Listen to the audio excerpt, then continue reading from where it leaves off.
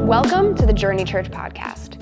It's our hope that the next few moments lead you closer to Jesus, encourage you to grow, and equip you to exist for those not yet here. If you enjoyed today's message, we'd love for you to subscribe to our podcast so that we can bring you fresh content every week as you continue in your walk with Christ.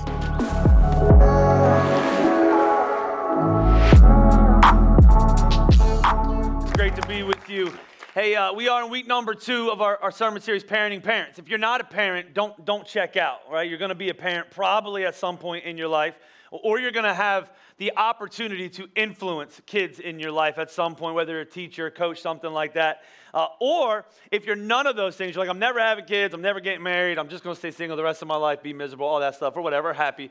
Whatever that is, whatever your landing is there, this sermon series will still bring application and practicality to you, because all we're doing is we're following along in the life of Christ and watching how his heavenly Father fathered him. And then we're going to apply it to our own life. And so even if you're not a parent, this will relate to you and God. Like, you'll begin to understand how God parents us as our Heavenly Father through this sermon series. Next week, we're going to take a look at when God allowed Jesus to go into the wilderness and be tempted and go through trial for 40 days and 40 nights. I want to talk to you about why good parents allow their kids to face suffering and trials. Like, good parents allow their kids to go through hardship in their life. Why does God allow? Because here's the thing about it. If you don't get that as a parent, you only keep your kids safe. You never allow them to suffer, struggle. You take them from every difficulty. Then when they get older and God allows them to go through something like that, they're going to assume God's not a good parent, because good parents always keep us safe and secure. Are you tracking with me? So if you don't, you'll be confused. And so I want to talk to you about that next week. Today, I want to go back to where we started last week. And so I had planned to move forward to the trials and the temptings and the sufferings, but I got stuck on Luke chapter 2, which is where we were at last week. You remember last week we talked about Jesus getting lost. I told you, listen, whether you're a great parent or a failure of a parent, this is going to encourage you, especially if you're a failure, because Jesus' parents lost him in the house of God, but Jesus still turned out all right. What's the goal of a parent? Get your kids to God's house. Get your kids to God. Get them into the presence of God, right? That's what they need. They don't need perfect parents. All of us can take a deep breath, go, good, because I'm not, right? And anybody who says they are, you're a liar. We have a message for you. Revelation 21:8 says liars go to hell. And so you don't want that. I use that on my kids all the time, by the way. And so it's not working. And so maybe I need a piano when I say it. And so, we're going to go back to Luke chapter 2. Now, I'm a Bible guy. That's what I teach for a living. So some of you hear things, sometimes people think, that's really good. What you said, so profound. And I say, that's great. I stole it. And sometimes people get mad at what I say, and I go, tough luck, take it up with Jesus, right? And so whatever it is, I teach the Bible. I try to stick to God's word. The translation that I use is the NIV. But the Bible has all different translations. So the NIV stands for the New International Version. Why do I use it? I use it because that's the one that I grew up reading. And so it helps me when I'm studying to remember where Bible verses are at and, stuff like that. My wife likes the New Living Translation. Anybody NLT people in here? Which is more modern and, easier to read, she says, and easier to understand. There's another translation called the Message Translation where they use words like bruh in it, right? It'll be like, and Jesus said to Peter, bruh, right? Stop being, and so the Message Bible, which I love the Message Bible. It helps me when I'm reading. It's profound a lot of times. I like it. It helps me to understand stuff. We got anybody old school in this place likes the New King James or the King James Version? King James Version? Any King James Version? So first service, I had some people who go, woo, right? They also love outhouses and horseback riding. And so, right? And so, but some people grew up, that's what you grew up listening. Some people are adamant, New King, the King James Version and this and that. And I'm not adamant like that. I'll just tell you where the King James Version came from. And so in 1500, 1400, all these old, hundreds of years ago, they didn't have the Bible in the common everyday language. So what happened is you would come to church, a priest would open up a Bible, read it in Latin. Nobody else understood what he was saying. He would tell you what to do. You would listen. You would go do it because you didn't understand it. It didn't work. They made up a bunch of things. And so so many people sacrificed their life to get the Bible back into the hands of everyday man. In 1600, the King of England, King James, he began to put the Bible into Old English and get it into the common hands of everyday man. And so when you read it, sometimes it's hard to understand because we're not English, we're American, right? And so, and we don't talk like that anymore. But there's times I read the King James Version and I'm like, what it said there is very good. And what happened is I read last week in the NIV, Luke chapter 2, I read you the story of Jesus getting lost in the temple. I went back and read the King James Version, and it's saying the same thing, but it uses a different word. And God spoke to me, and he said, there's something there that I want you to talk about that I never saw before. So I want to read to you back to King James, chapter 2, Luke chapter 2. And I want to read you something. And here's what's interesting. We're going to read something. And when you read this, oftentimes it feels outdated. And this thing I'm going to talk to you today, if we're honest, parental-wise, feels really outdated. It feels like something that old school people do, right? You ever meet old school people? Right? We didn't wear biker helmets. We were on the back of cars. We drank water out of the hose, right? Like old school parents, right? We kept score. We didn't give participation trophies, right? And we walked 16 miles in the snow, like all those types of parents. You know what I'm saying? Like old school parents, right? And so like this feels outdated. And when I read it, it sounds outdated. Watch what the Bible says in Luke chapter 2, KJV, right? When they saw him, they were amazed. So they're coming back to find Jesus. When they saw him, they were amazed. And his mother said unto him, Son, why hast thou thus dealt with us? Behold, thy father and I have sought thee sorrowing. And he said unto them, if you understand this, you're smarter than me. He said unto them, How is it that ye sought me? Wist ye not that I must be about my, and here's the word, Father's business. I got stuck there. Didn't you know, not only I got to be in my Father's house, but didn't you know that I have to be about my Father's business? Jesus already from the age, remember how old he was last week? How old was he? 12. Here's what's interesting. In the Jewish culture, when you turn 12, some people say it's 13 years old. That is your ascent for males into Jewish manhood. They call it the bar mitzvah. It actually means son of the law.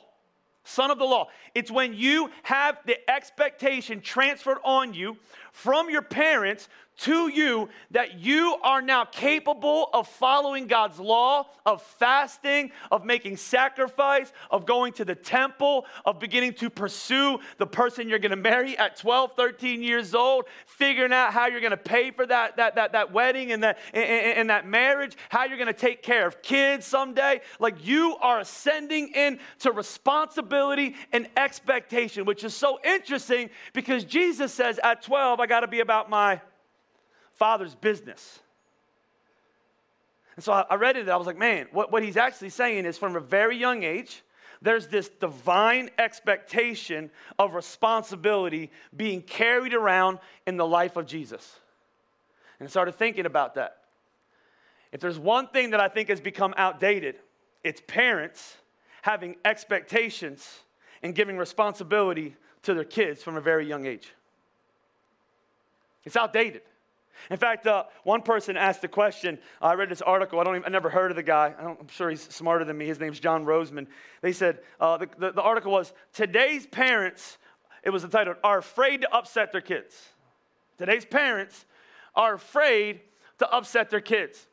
He talked about this phenomenon. Up to the 60s and 70s in America, parenting in the world, right, since the beginning of time, has been pretty consistent. The goals have been pretty similar. You ready for the goals? Here was the goals of parenting since the beginning of time. You ready? Ready for them? To be responsible. That's a good one. You're going to have to work with me, right? 8 o'clock was already better than you guys. That's not okay. You had an extra hour and a half of sleep, right? Responsible. Mannerly. I want to raise kids that have some manners, right? I want to raise kids that are respectful of adults, of those that are older. Hardworking. And here's the big one, trustworthy. For generation upon generations, here's what we want. We're going to have kids. We want to raise them to be responsible. We want to raise them to be manly, respectful adults, hardworking, trustworthy. That's our goal. 60s and 70s came, and psychiatrists got involved, and scientists got involved, and they started talking about how kids need to be kids and all these different upbringings. You can't have too high of expectations of kids, and they didn't have long enough to study, but they since have found out that parents who have no expectations for kids get that, right? It's a self-fulfilling prophecy. When you expect little from a kid, you get very little in return. What do? You get frustration when you get older. Why aren't they responsible? Why don't they pay bills? Why don't they get out of my basement? They're 37 years old. Why won't they go get married? Why won't they pursue this? Well, for years we wanted, where we go, responsible, hardworking, trustworthy, respectful of people. Here's our goal, but everything changed. In fact, if you're older, you'll remember 1950s, even, it's not that long ago, 80 years ago, 70, 80 years ago. In the 1950s, in a classroom in America, you would have close to 50, 60, 70, 80, 90 kids in a classroom.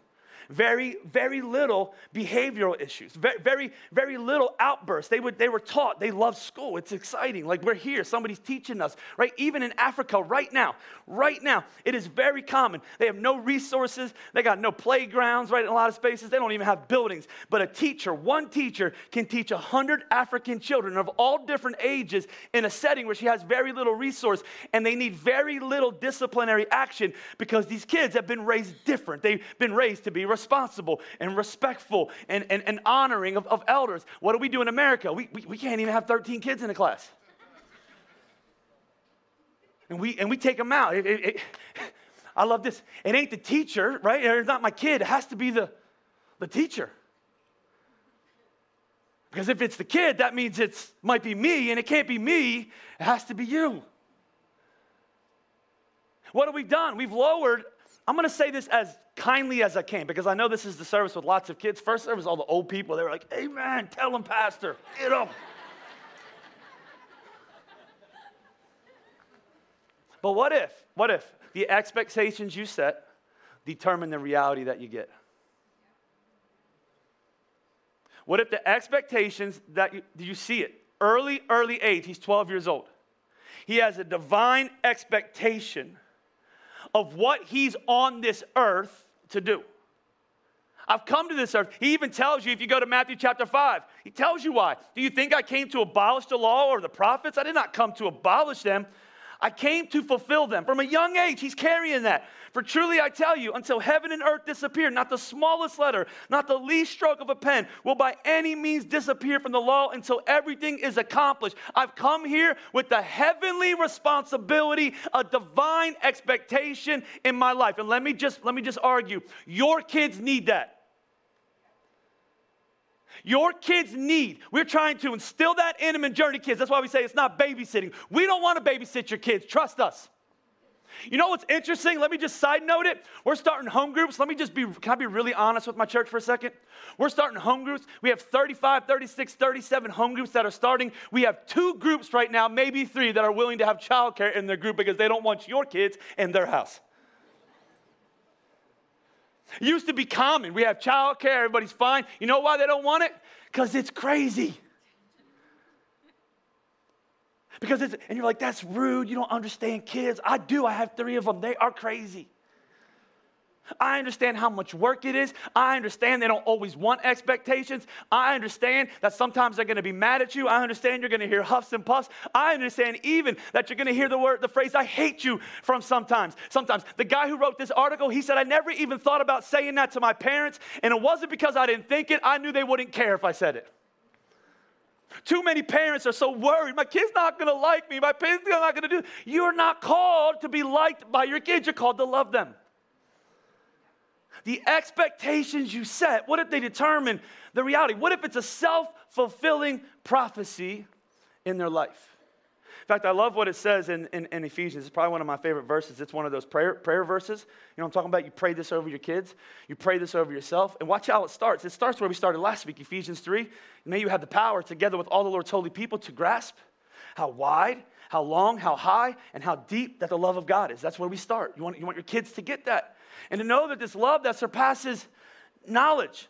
You may be filled. What happens? You're filled to the measure of the fullness of God. Now to him who is able to do immeasurably more than we could ask or imagine according to his power that is at work within us. What's the process? They understand the extent of God's love. They meet him, they experience him, and then they live in the power of God where he's able to do immeasurably more through their life than you could ever think or imagine. See, I would argue expectations are not about putting pressure on your kids. I know some of you, I just want them to be kids. I just want them to be kids. I just want them to be kids. I just want them to be kids, right? But they're going to grow up and they're not going to be kids anymore. And so the expectations that you're placing on them are not really putting pressure on them. They are actually helping them to reach their full God-given potential.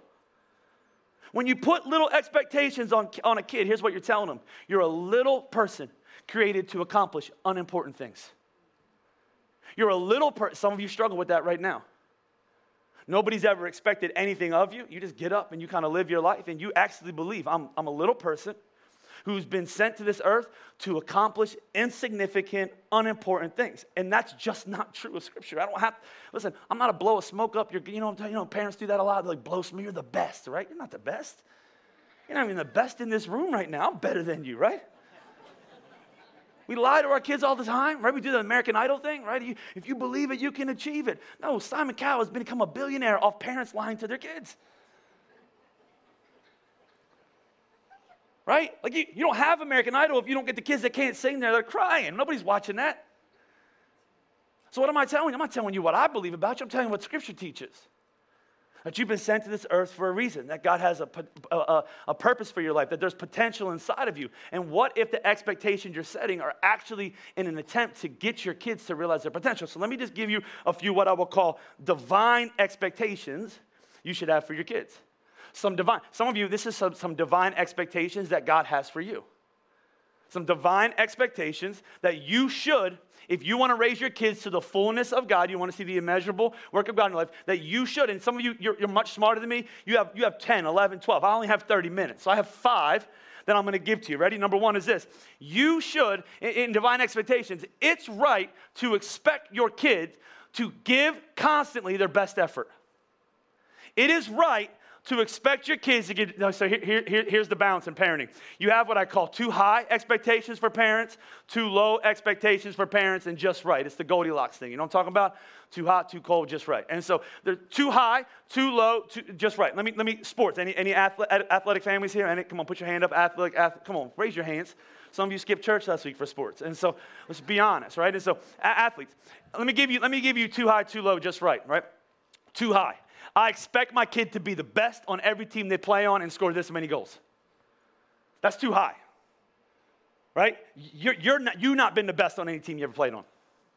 I know you tell them in your new telling of the story, right? When I was college, every guy I met in college was supposed to be a Division I athlete. I'm like, that's weird. You're at an NAI Division II Bible college with me. Well, let's go play basketball together, right? I'm going to be a Division I athlete. I'm going to be this. So what do? We transfer our life, what we live, what we thought was going onto our kids. You need to be the best player on every team. You're not playing good enough. You need to be the best. We look at you need to be better than that kid. You need to get a scholarship. You need to do this. Those are too high expectations. Too low expectations.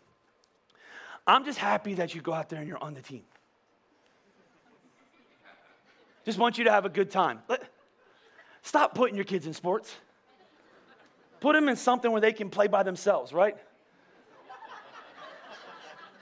I just want you to go out and just be there. Like, just twirl around and pick grass. And like, I've been coaching kids sports for a long time. I'm sick of having those kids on my team. I'm going to be honest with you.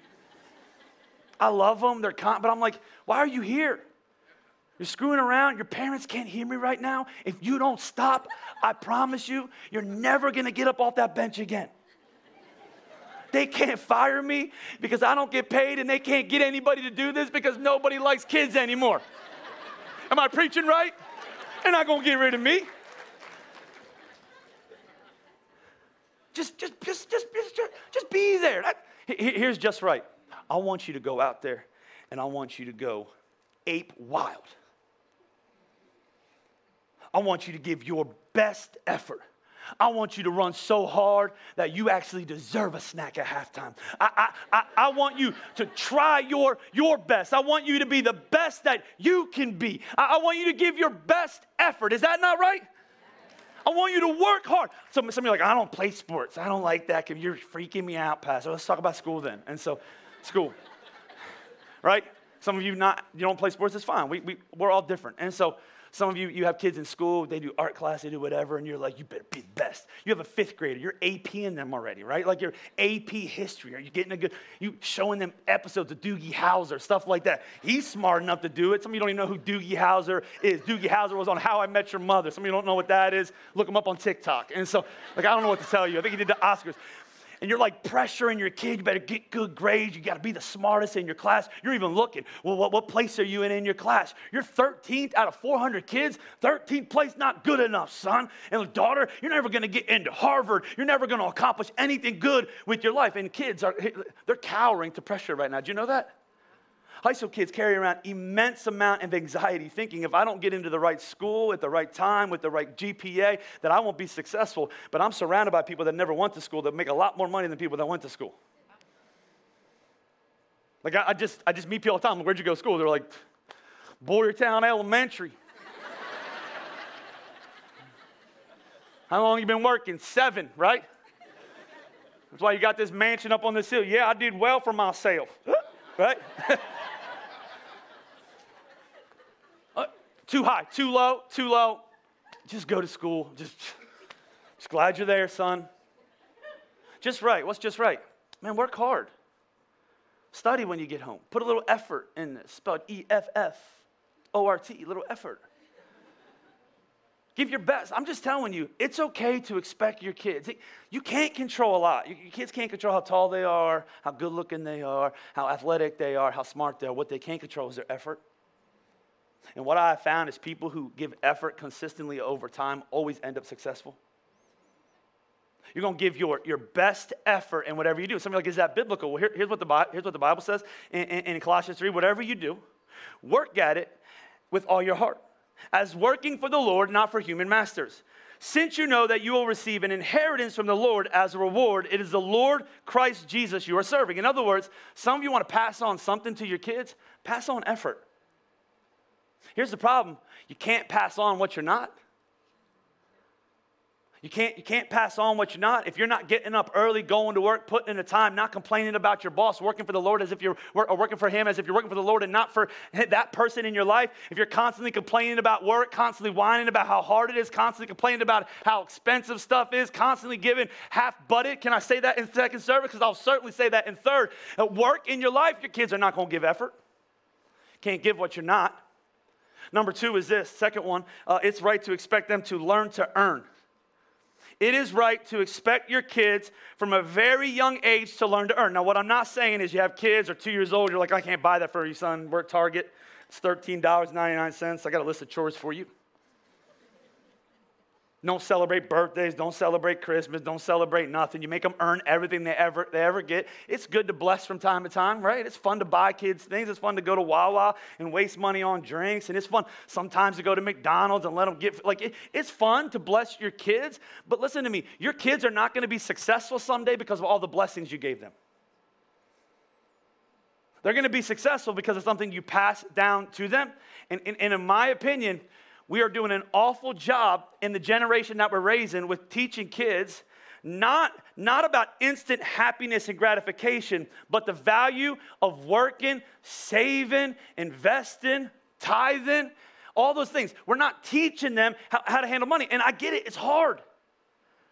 It's absolutely overwhelming because they think money grows on what? On trees. They'll say stuff like, everybody has that, Dad. I'm like, I don't. I've never had a $180 pair of shoes in my life. I wouldn't because I'll ruin them and my feet stink. So what's the point, right? Everybody gets that. Or I love they'll say, nobody works, Dad. You ever have that? Nobody works. Everybody just gives them. I got a kid that's 15. He's getting ready to drive in a year here. And trying to teach them to save money, and you save, and I'll help you get a car, I'll match what you do, but you got to save money, and right now you got $35 in the bank, and so it's looking good for me and not you, and you're going to get your license, but in order for you to save money, you got to stop spending money on extra snacks at lunch because you're hungry, and you can't go to the vending machine and just get a $3 soda every time you want it, because every time you spend it, you're getting rid of the money. You have to learn how to work. You got to learn, none of my friends work. I don't care about your friends. In the most Jesus way possible that I can say that. I mean, I care about their soul. It's okay to teach them to learn to earn. So how do you do that? Well, the Bible says in Proverbs 14, hard work brings a profit. Hard work brings a profit, but mere talk leads only to poverty. Hard work brings a profit. Every kid you meet today, what's the number one thing kids want to be? You know what the number one thing kids want to be? They want to be an influencer. Influencer. I'm not saying it's not hard work, but most of you are not going to be influencers. I don't want to burst your bubble. Right?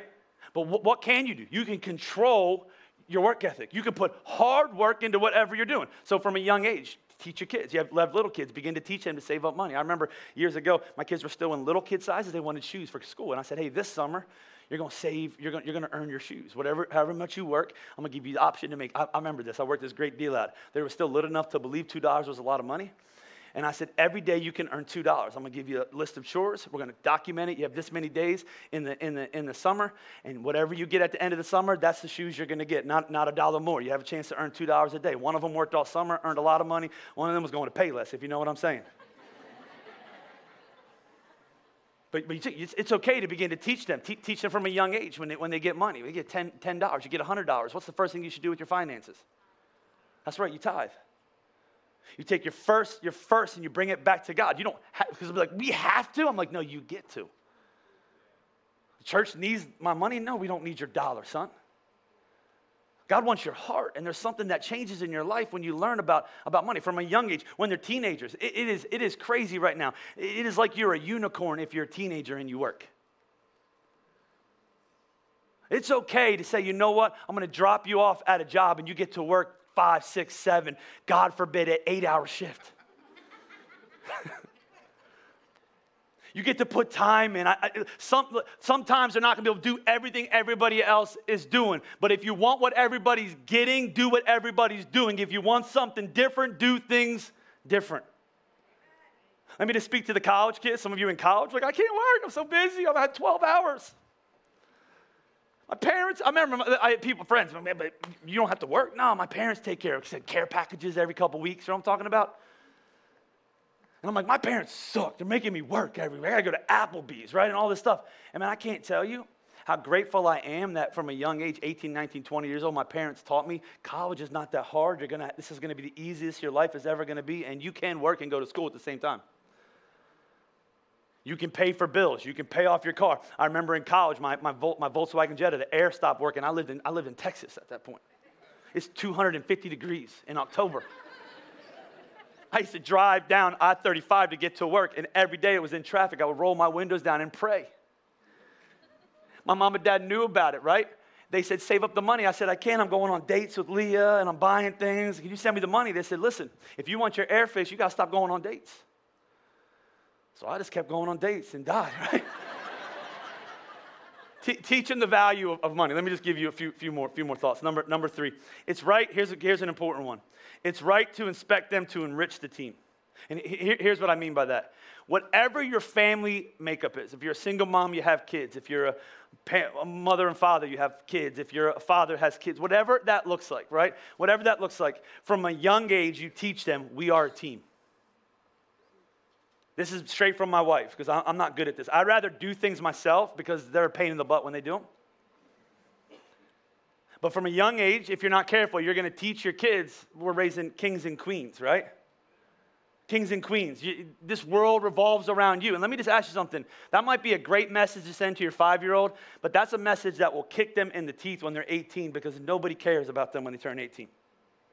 The world does not stop and go, oh, you're a powder puff. Here, let me be soft. It's not how it works. And so from a young age, you teach them, we're a team.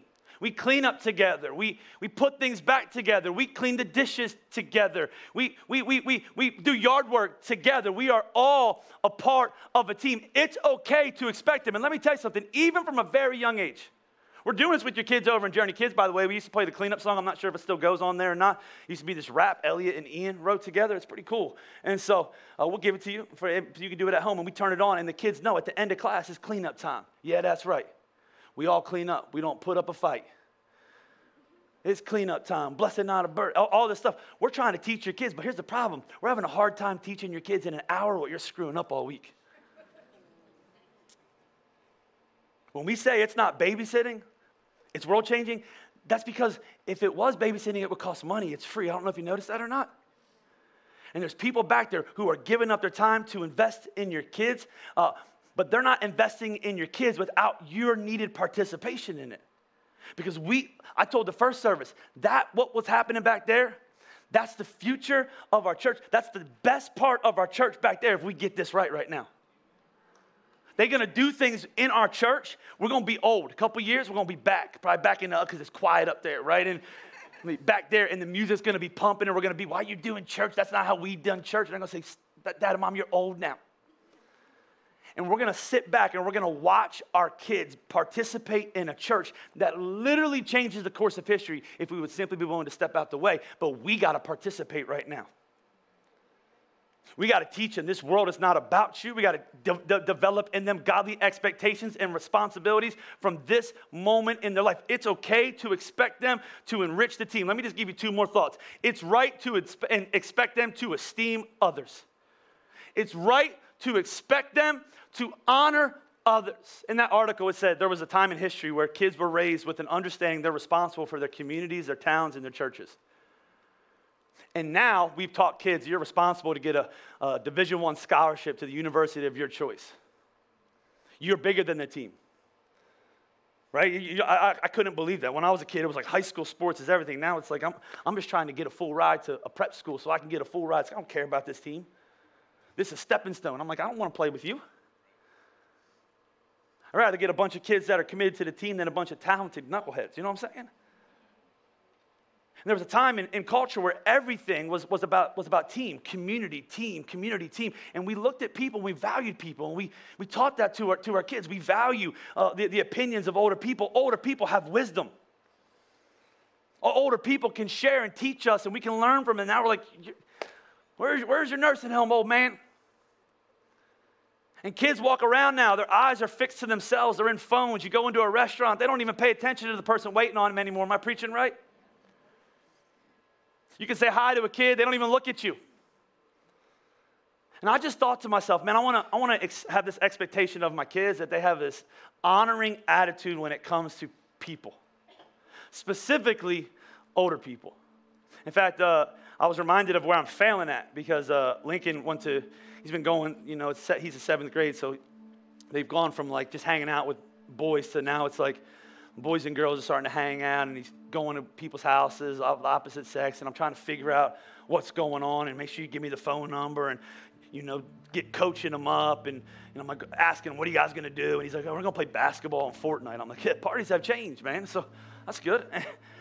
And like talking about him, and then I said, hey, you're going to this person's house, and when you walk in, you're going to see her dad, and you've never met him before, and here's what I want you to do. I want you to say, hello, sir. He was like, and then I want you to shake his hand. And when you shake his hand, I want you, not the limp-wristed, I want you to shake his hand, right? And he came home, I'm like, did you do it? And he was like, well, I said, hello, sir, but I didn't shake his hand. And I'm like, why? He's like, I never did it before, right? It was like a foreign thing. And I was like, here, well, shake my hand. He was like, no, that's weird. I was like, shake my hand, let me show you. And so he never did it, but I realized I'm going to have to teach him this. Like someday he's going to walk into the girl's house that he is madly in love with. And this dad's going to be there, and he's going to have all sorts of memories of raising this girl from a baby and all sorts of guns somewhere. And I want him to walk in, and I want him to establish an attitude of honor when he looks at that father. That father can trust him. That father knows that he's going to steward and take care of the daughter that he raised, that he's going to respect and honor her by showing him the respect and honor. I mean, it isn't ridiculous that boys can walk up or drive up to a door and go, honk, honk. And that's even if they have a car, because a lot of times it's reversed. The girl walks up, a honk, honk, right? I see it all the time. I'm like, you're out to date and you're pulling. Get your wallet out, boy, right? Like, and so shake hands. How you doing, sir? And I just thought, man, there's so much that we're probably lacking in, like making eye contact when you meet somebody, saying thank you to a waitress or waiter that waits on you. My kids can be in their screen. I specifically think about Red Robin. They get on those screens. They turn into little addicts. You know what I'm talking about? And they're disengaged, and a waitress puts something in front of them, and they say nothing. And I said, boys, what do you say? Yeah, thank you. No. Look up esteem, right? Because I'm the parent. They're not the problem. I say all the time, man, my kids, what's wrong with them? My wife reminds me, here's the mirror. You're what's wrong with them. It's not the kids. We're not preaching about the kids today. We're preaching about the parents, parenting parents. Let me just give you one more thought. And this one's really important for every person in this room. It's right to expect them to be in the process of evolving. In other words, they are a work in progress and they're not going to get it right every time. You are a work in progress and you're not going to get it right every time. You ever go home for a message like this, you're like, that's where we're making changes.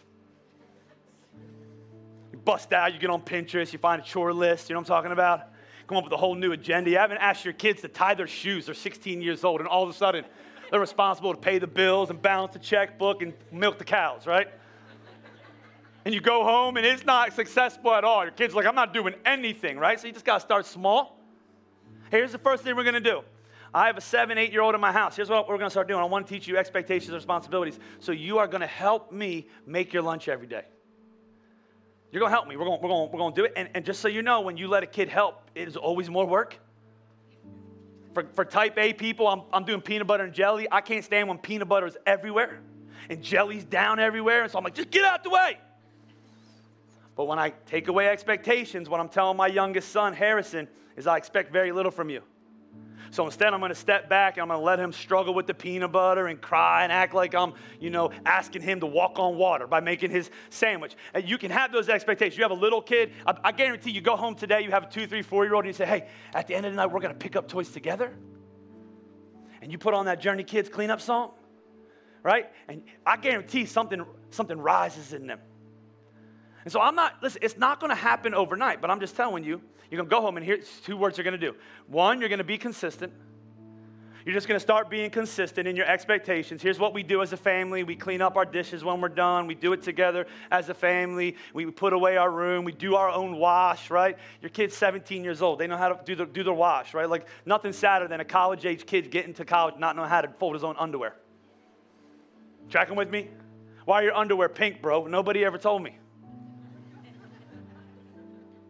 You just begin to develop expectations, right? And then, listen, not only are you going to stay consistent, the second thing you're going to do is you're going to parent with some courage.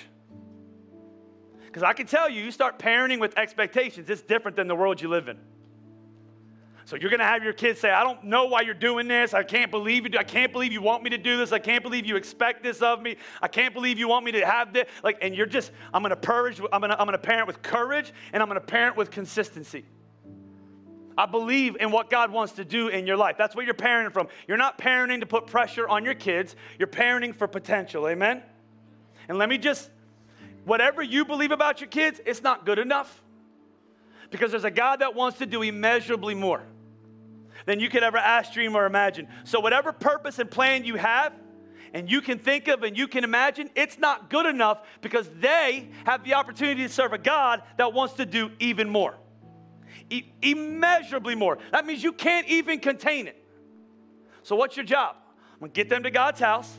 I'm going to let them experience His love that will never leave them nor forsake them. And then I'm going to point them in the direction of high expectations in their life and responsibility because I know what God wants to do in and through their life. Would you stand to your feet? Would you bow your heads and close your eyes? Here's what I want. Some of you, when you talk about kids, it's such a touchy subject because we put so much of our self-worth in it, right?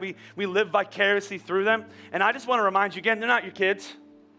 If they're good at sports and they're talented at school and they're successful in the world and they work, it's not established with you first. It's not you, so stop. We parent from insecurity because we don't know if we're good enough, and then we parent through arrogance. Look what I've done.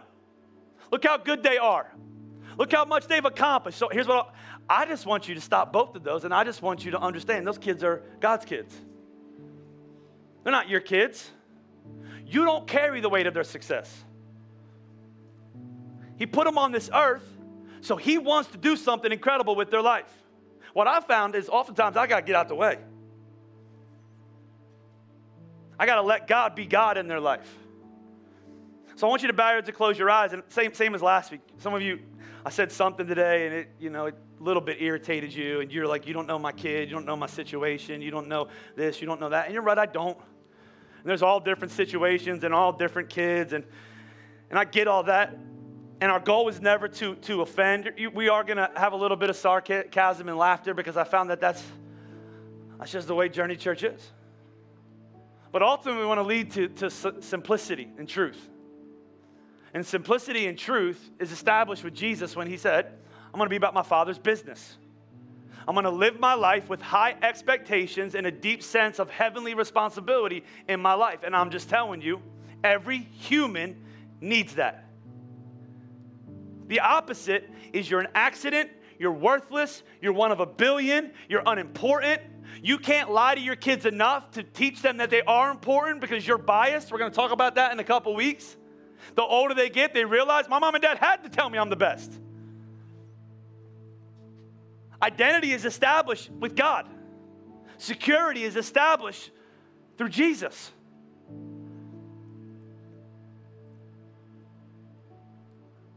So here's what I want to do. I want you to think about your kids. I want you to begin to think about them, and I want you to begin to envision where they're going to be in many years. How do you want them to turn out? And then I want you to think about the things I've talked about, and I want you, in a very practical, applicable way, say, okay, God, give me a plan. Here's where I want to act this out. Here's where I want to step out in faith. And then I want you to pray, God, give me a spirit of consistency, because too many parents, myself included, we quit.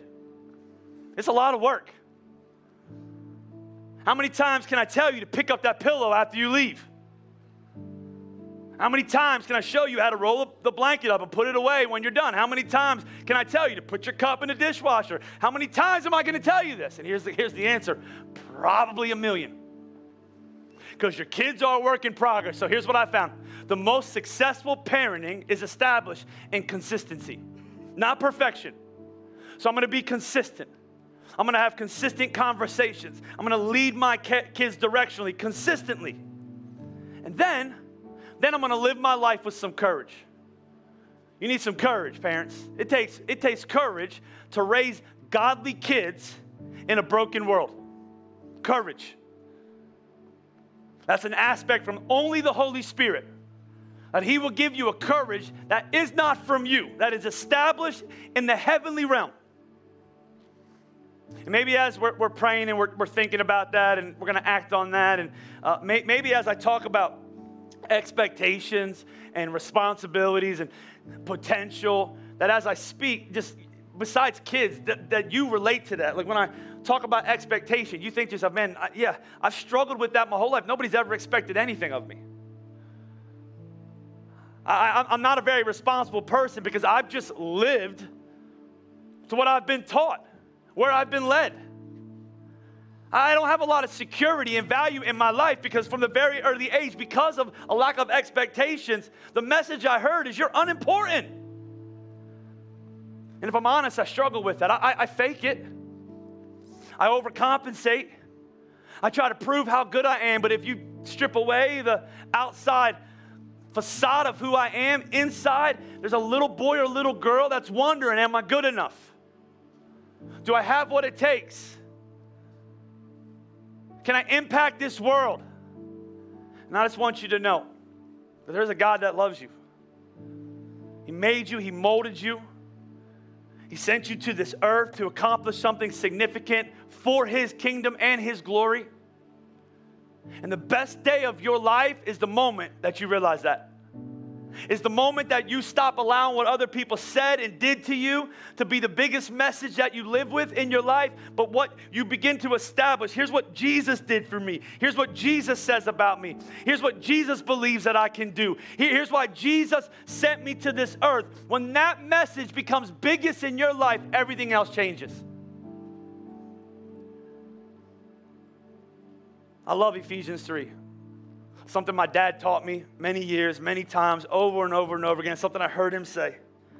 Something I prayed for in this church. Something I believe for with my kids. Something I proclaim over myself. That because I understand the depths, the height, the width, the length of the love of God, and I'm walking in the fullness of His power, that I serve a God, and I stand on this promise, who is able to do immeasurably more than I could ever ask or imagine in my life. That same God's here. That God loves you. He wants a relationship with you. I know how much He loves you because He stopped at nothing to get to you. The Bible says that He died on a cross. His Son died on the cross for your sins. And the Bible says that He was placed in a tomb, and on the third day He rose in power. And it's through Him that we have our sins forgiven and we become a brand new person. There's a new message that's established in our life. There's a new truth, greater than any lie. That God loves you. He's here right now. What do you do when you're in a moment like this? All you can do is respond. All you can do is say yes. The Bible says that you call on the name of the Lord, that'll save you. That'll change you. That'll heal you. That'll set you free. So maybe you can relate. I've wondered if I'm important, significant, I have a purpose, I have value. I've struggled with that my entire life, but I believe that's a lie. And today I want to grab a hold of the truth of God through His Son, Jesus Christ. I want Him to come into my life. I want Him to heal me, forgive me, and make me whole. I want to pray with you as we close. Nobody looking around, front to back, side to side. I don't want you to worry about the person standing next to you, standing behind you, standing in front of you. I want you to think about you. I want you to picture the creator of the heavens and the earth standing right in front of you with His hands drawn to you, saying, hey, come home. I want a relationship with you. And as I ask you all those things, you would say, hey, you've been speaking to me. I don't even know how you know me, but it feels like you're speaking to me. That's the presence of the living God. He's knocking at the door of your heart. He's reached His hands out. Would you let Him in?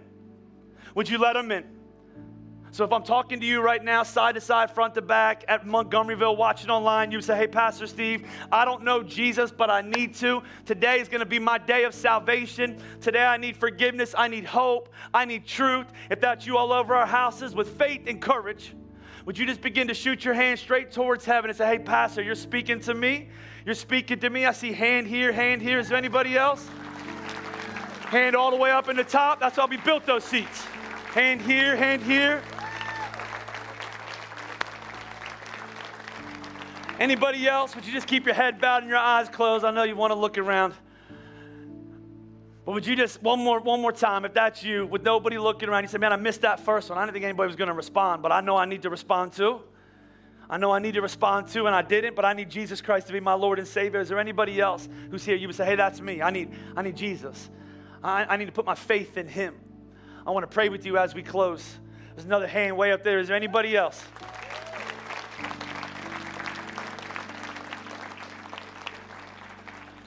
We're going to clap with somebody in Montgomeryville. Let's keep clapping, church.